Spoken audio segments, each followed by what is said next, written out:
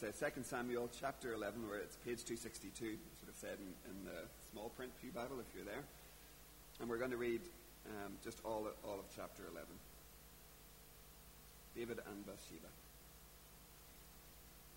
In the spring of the year, the time when kings go out to battle, David sent Joab and his servants with him and all Israel. And they ravaged the Ammonites and besieged Rabbah. But David remained at Jerusalem. It happened late one afternoon when David arose from his couch and was walking on the roof of the king's house, that he saw from the roof a woman bathing, and the woman was very beautiful. And David sent and inquired about the woman, and one said, "Is not this Bathsheba, the daughter of Eliam, the wife of Uriah the Hittite?" So David sent messengers and took her. And she came to him, and he lay with her. Now she had been purifying herself from her uncleanness. Then she returned to her house, and the woman conceived, and she sent and told David, "I am pregnant." So David sent word to Joab, "Send me Uriah the Hittite." And Joab sent Uriah to David. When Uriah came to him, David asked how Joab was doing, and how the people were doing, and how the war was going. And then David said to Uriah, "Go down to your house and wash your feet." And Uriah went out of the king's house, and there followed him a present from the king. But Uriah slept at the door of the king's house with all the servants of his lord, and did not go down to his house. And when they told David Uriah did not go down to his house, David said to Uriah, "Have you not come from a journey? Why did you not go down to your house?" Uriah said to David, "The ark and Israel and Judah dwell in booths, and my lord Joab and the servants of my lord are camping in the open field. Shall I then go to my house to eat and to drink and to lie with my wife? As you live and as your soul lives, I will not do this thing." Then David said to Uriah, "Remain here today also, and tomorrow I will send you back." So Uriah remained in Jerusalem that day and the next. And David invited him, and he ate in his presence and drank, so that he made him drunk. And in the evening he went out to lie on his couch with the servants of his lord. But he did not go down to his house. In the morning David wrote a letter to Joab, and sent it by the hand of Uriah. In the letter he wrote, "Set Uriah in the forefront of the hardest fighting, and then draw back from him, that he may be struck down and die." As Joab was besieging the city, he assigned Uriah to the place where he knew there were valiant men. The men of the city came out and fought with Joab, and some of the servants of David among the people fell. Uriah the Hittite also died.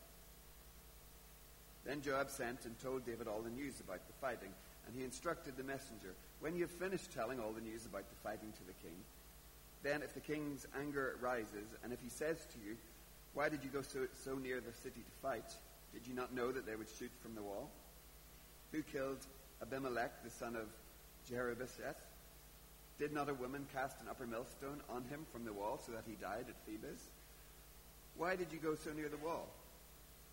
Then you shall say, 'Your servant Uriah the Hittite is dead also.'" So the messenger went and came and told David all that Joab had sent him to tell.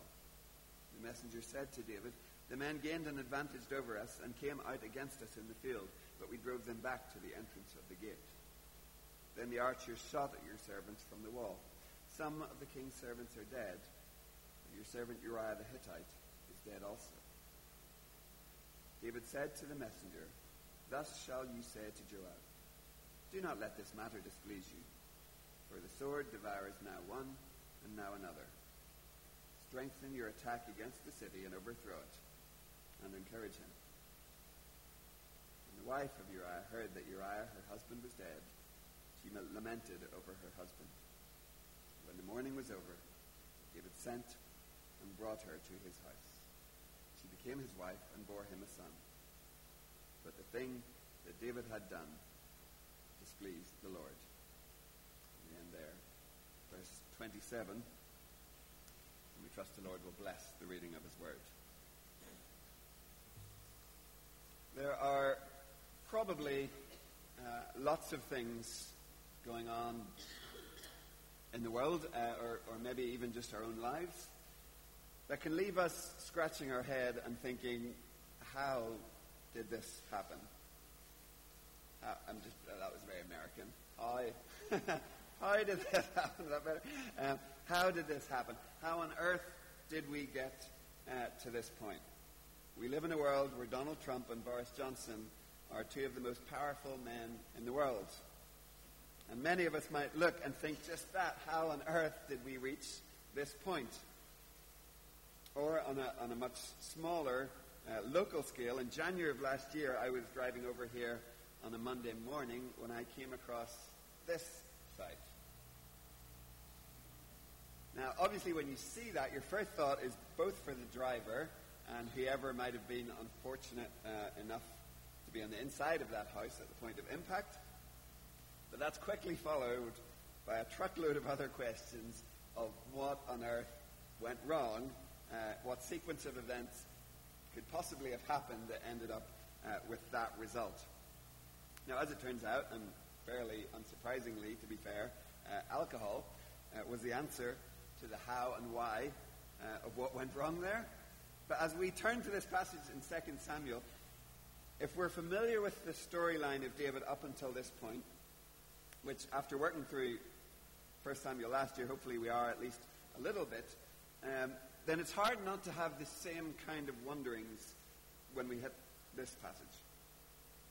As I said earlier, we all know and have known since we were children the stories of David, the David the boy, so confident in the saving power of the Lord that he was willing to face the giant Goliath. I don't need to put you through that story. We know it backwards. We know as well David the fugitive.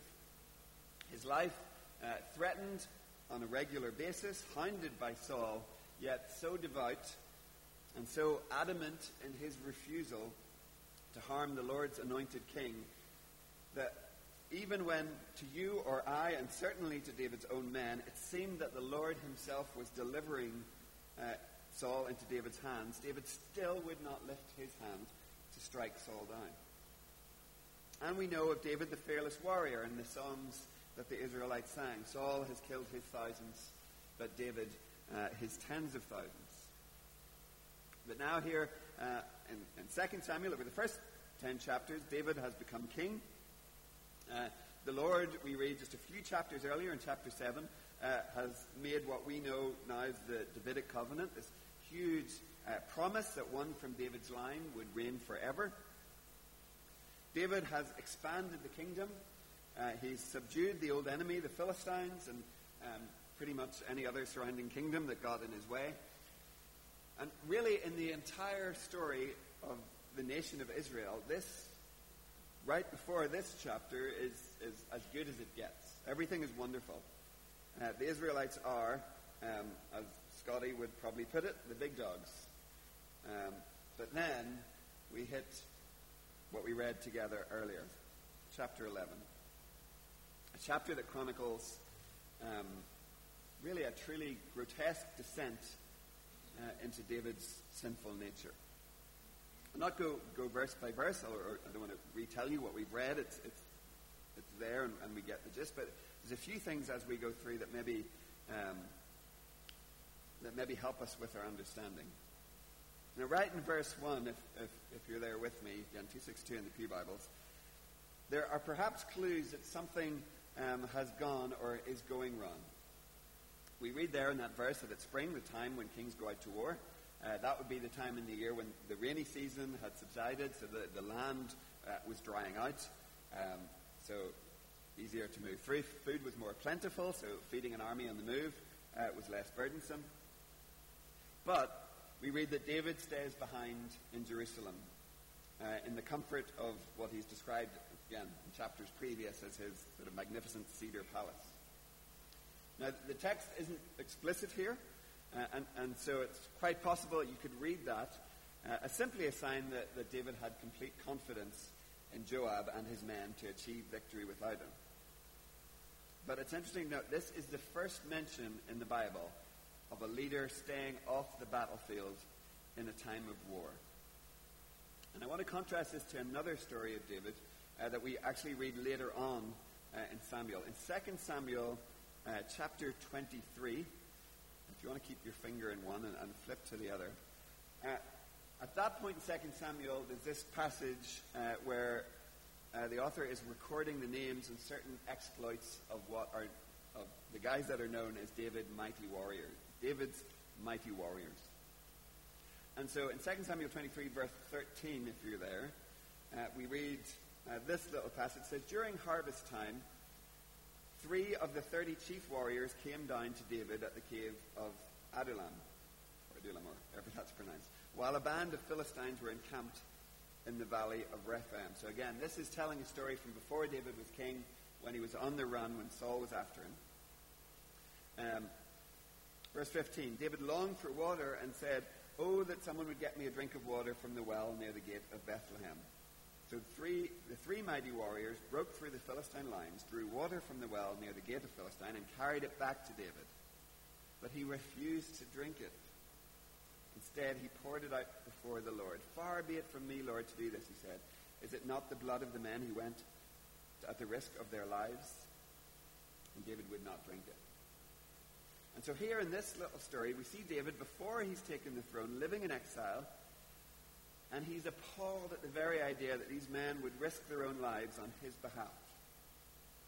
But now, as we hop back to chapter 11, now he rests in the palace while the men of Israel go out and fight and risk their lives for his kingdom.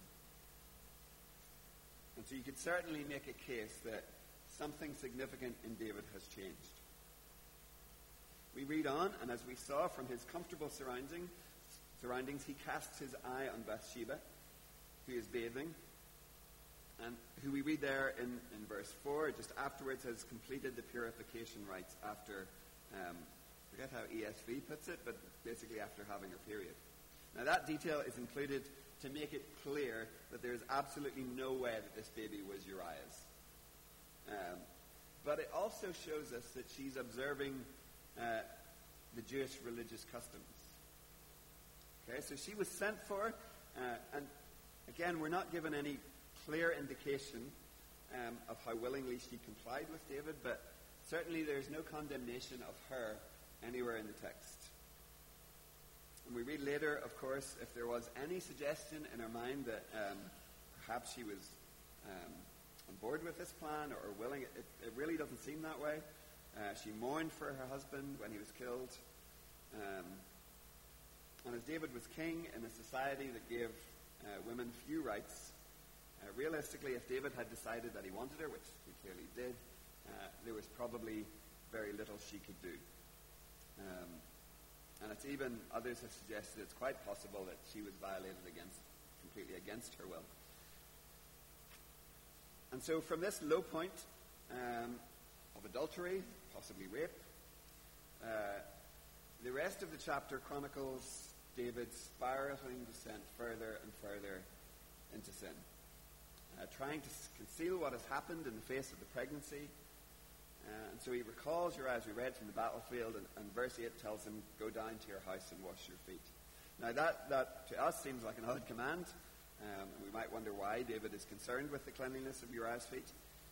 But in the hot, dusty desert conditions of the Middle East, the last thing you would do before getting into bed each night would be to wash your feet. So at best, David is telling Uriah to go home and rest, but there's a good chance, there's a direct implication here that he's really insinuating to Uriah, go home and be with your wife. A modern equivalent might be if you told someone to go home and get between the sheets. That's what's going on. Uriah, as we saw, refuses. But I want to pause just really, we're in verse 11 here, and look at the reason that Uriah gives. When David questions him, which is what he says there in verse 11, he says, "The ark and Israel and Judah dwell in booths, and my lord Joab and the servants of my lord are camping in the open fields.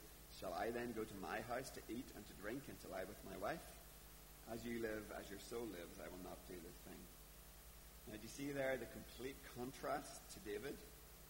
How Uriah's heart is the exact opposite of the king who stayed behind in Jerusalem while his men were fighting. The king who stayed in his palace while the ark is housed under canvas. The king who was so unconcerned with the men who were fighting for him that he stooped so low as to prey upon one of their wives. David, of course, tries again, hoping alcohol will undo Uriah's righteous resolve. But when getting him drunk fails, he goes yet further and seeks to engineer Uriah's death. And in fact, he's so brazen in that act, in a gruesome little detail, he even has Uriah deliver by his own hand the instructions for what was in reality his execution. Not only does Uriah fall, but so do several other valiant men, all in the name of David's desire to cover up his sinful acts. Now, who were these valiant men that fell? Quite possibly these were more of those mighty men that we were looking at in chapter 23. Men who had been with him in exile, men who had come and stood by his side and risked their life when Saul and his armies wanted David dead, men who had left their homes to follow him. David owed his life and his crown to these men. And let's go back to chapter 3 where those names are listed. Verse 4, among the 30 there were Asahel, the brother of Joab, Elhanan, son of Dodo from Bethlehem. We'll skip on. There's about 35 of them, or the 30. Down to verse 36, we'll just jump. Igal, son of Nathan, from Zobah, the son of Hagri. Zelek, the Ammonite. Naharai, the Beerothite. The armor-bearer of Joab, son of Zeruiah. Ira, the Ithrite. Gareb, the Ithrite. And last of all, verse 39, and Uriah, the Hittite. The more I looked at what was going on here, I wasn't expecting it, but the worse it got.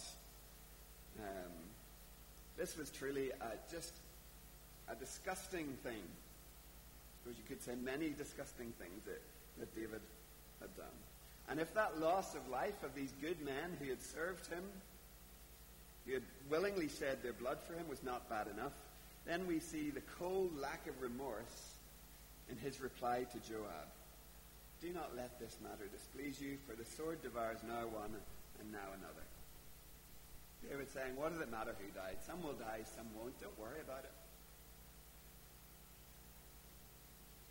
And the chapter ends with those words, but the thing that David had done displeased the Lord, or as another translation might put it, the thing that David had done was evil in the sight of the Lord. And so again, I don't know about you, but the question that leaves me with is how on earth how did David, who the Bible declares was a man after God's own heart, fall to this depth of depravity? And for us, what do we do with that? And the first thing I think we can say is, if that can happen to David, then you can bet your bottom dollar that it can happen to us.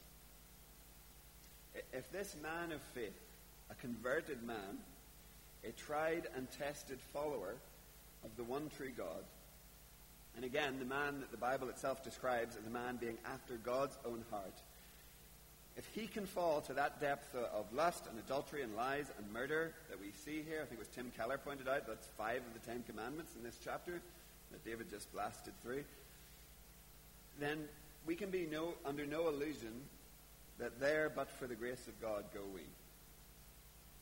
In our sinful nature, within every one of us, lies the potential for this kind and every other kind of evil. Every one of us, if left to our own devices, will choose to turn from God in pursuit of our own desires. The pattern has been unchanged since the Garden of Eden. We look, we desire something that's not of God, we take it for ourselves, and then we set about concealing it. So it was with Adam, so it was with David, and so it can be and often is with us. Those seeds are within us. We nurture them. We rationalize. We attempt to justify our actions. Perhaps we blame others. Again, a trick we have copied right from Adam ever since. We compare our feelings to other sins or others' sins. We say, well, they're not as bad as such and such, or, well, it could have been a lot worse. I could have done this, but I only did this. Or perhaps like David maybe said, it was I've done the right thing so often and for so long in these other areas that I'll cut myself some slack over here. I've earned that. And gradually we move bit by bit away from righteousness. Because I think we could imagine, it's probably a safe bet that if you could have gone 2 years or maybe even a year, maybe even a few months, I don't know, before these events transpired and had spoken to David and described his actions, I'd be fairly certain he would be horrified. But perhaps after years on the run, after waiting so long to ensure that he took the throne the right way, perhaps David thought that he had earned a break. He had been through hard times, and there's no doubt he had. Nobody knew or understood the pressure he'd been under for so long. And all the way through that, he had walked blamelessly. Perhaps he thought it was someone else's turn to carry that burden. He'd already led his men through countless battles. No one could question what David had done for Israel. It was someone else's turn. Others could take to the battlefield. It was fine for him to enjoy what he had earned, to sit back and stay at the palace. And that little seed, that little selfish desire, that pride, it was nurtured and it grew.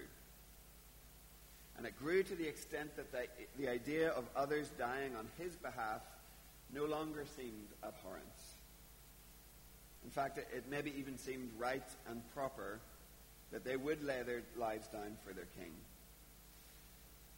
And if a king can expect men to give him their lives, if he's comfortable taking that from them, as it seems David was, then suddenly taking their wife isn't quite such a big step as maybe once it would have been. Friends, we are together, all of us, sinful beings. And this passage calls us to examine our heart, to ask which sinful desires, which seeds are we nurturing? Which are we allowing just to whisper to us, to call us away from following God with all that we are? There's a very famous John Owen quote that says, "Be always at it whilst you live. Cease not a day from this work. Be killing sin, or it will be killing you." If we're not actively weeding, if we're not going to war against the sin within us, then little by little we get turned around until suddenly, unexpectedly, we find ourselves completely at odds with our confessed Christian faith. A few years ago, I was on my summer holidays over. A few of you know I'm on a quest to climb the 50 Haas Peaks in eastern Washington. None of them are that tall. It sounds more impressive. But I had headed off plotted out my route, and I was going to climb 3 of them that day. Now, the first one, I was able to drive up relatively close to the peak. And so I drove, I parked, let's say, there, and ascended, and we'll say the top of the mountain is the pulpit. So climbed up, everything is going great, but as I stood and admired the view, I saw really just in the space of maybe about 10 minutes, thick cloud kind of came rolling up the valley and sort of filled the valley and then came up over the top.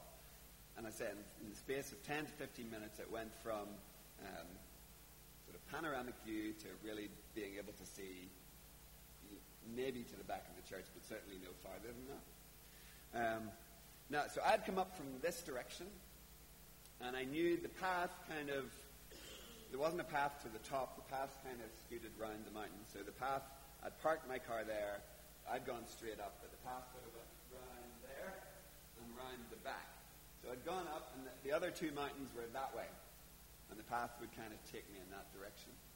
So I headed down the far side of the pulpit there, because I knew as long as I went that way, I would definitely catch the path, and off I would go. So off I went, and after, 20, 15 minutes ago, I saw ahead of me, kind of looming out of the mist, a van. And I thought, that's strange, because I didn't think you could drive to that side of the mountain. And I took a few more steps, and I thought, that looks a lot like my van. And I took a few more steps, and I realized that is my van. And I would not have believed it was possible, because it wasn't that big a mountain, but I thought I had headed off that way. I thought I had just gone straight down the mountain. But somehow, each little step, I had looped around and ended up exactly where I started. And I give thanks that I had left the van there, because I don't know where I would have ended up, because I was not where I thought I was. And that's, I don't know if that's a helpful picture, but it's that kind of, we lose the big picture. We get so involved in these little things, and maybe one step, it's not like I just swiveled on my heel and was going the wrong direction. We only see that little step in front of us. We justify, we reduce that down to significance, and little by little, we get spun around, and we end up somewhere where we had no intention of being, and where we never wanted to go. Be killing sin, or it will be killing you. Jen Wilkin was teaching on this passage. I was listening to her this week, and she said this. She said, your justification cost you nothing, but your sanctification will cost you everything. Now that bears some thinking about. Your justification costs you nothing, but your sanctification will cost you everything. So your justification, that's you being made right with God. That's hopefully, you know, and hear often in church, that is a free gift. It wasn't free for Jesus. It cost him his life, but for us it is a free gift. And that is done. That work was finished on the cross. There's nothing more required of you but to accept it. Justification is taken care of. That will cost you nothing.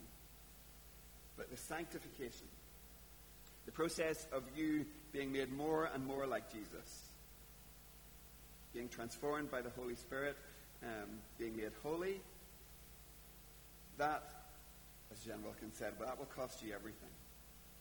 Because it demands the putting to death of all your pride, all your selfish desires, your greed, your envies, your lust. There's no compromising. There's no making a truce with sin. It requires you to be intentional and active. You, Christian, are at war. Be killing sin, or it will be killing you. So then the question might be, well, how do we do that? And the first thing I would say is not alone. We can't do it alone. We're not capable of that. As I got spun around in the clouds, what I needed was someone above the clouds who could see not just the few steps in front of me, like I could, but could see the big picture of what direction I was headed. We go to war by going to the one who can see all, by spending time in his word and in prayer, listening to his voice, to his spirit within us, being ready to be corrected and rebuked.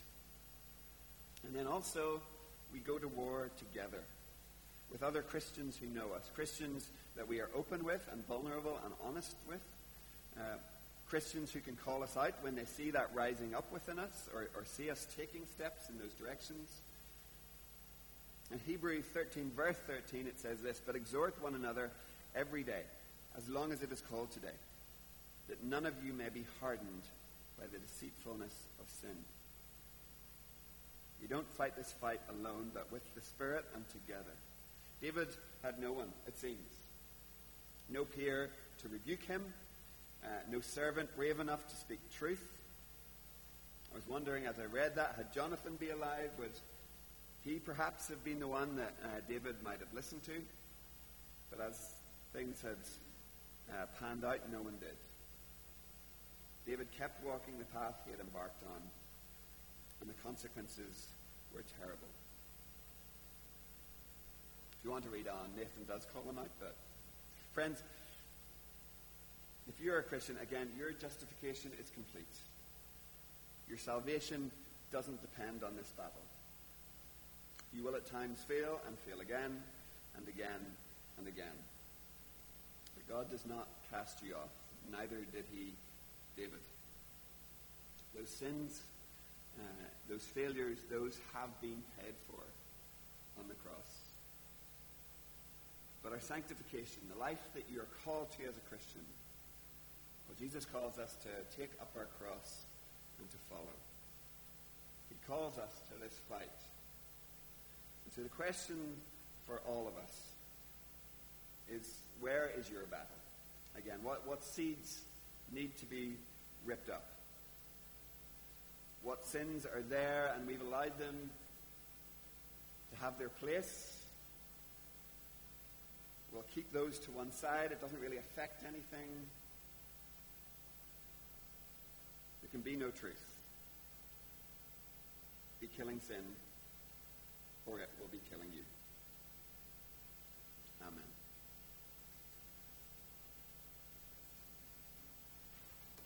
We're going to close our service this evening. Again, as we spent a long time talking about sin, we never do that in the absence of the good news. Hopefully that came through. But as much as we look at David and are horrified, there's perhaps a strange encouragement there as well. We see that David was not king because he earned it in any way. Just as we are saved by grace, David was king by grace. He wasn't chosen because he was going to be perfect. Again, murderer. And so as we finish this evening, as we look to that battle, we do so looking to the King who leads us in that, and despite of our failures and successes along the way, the King who will take us home.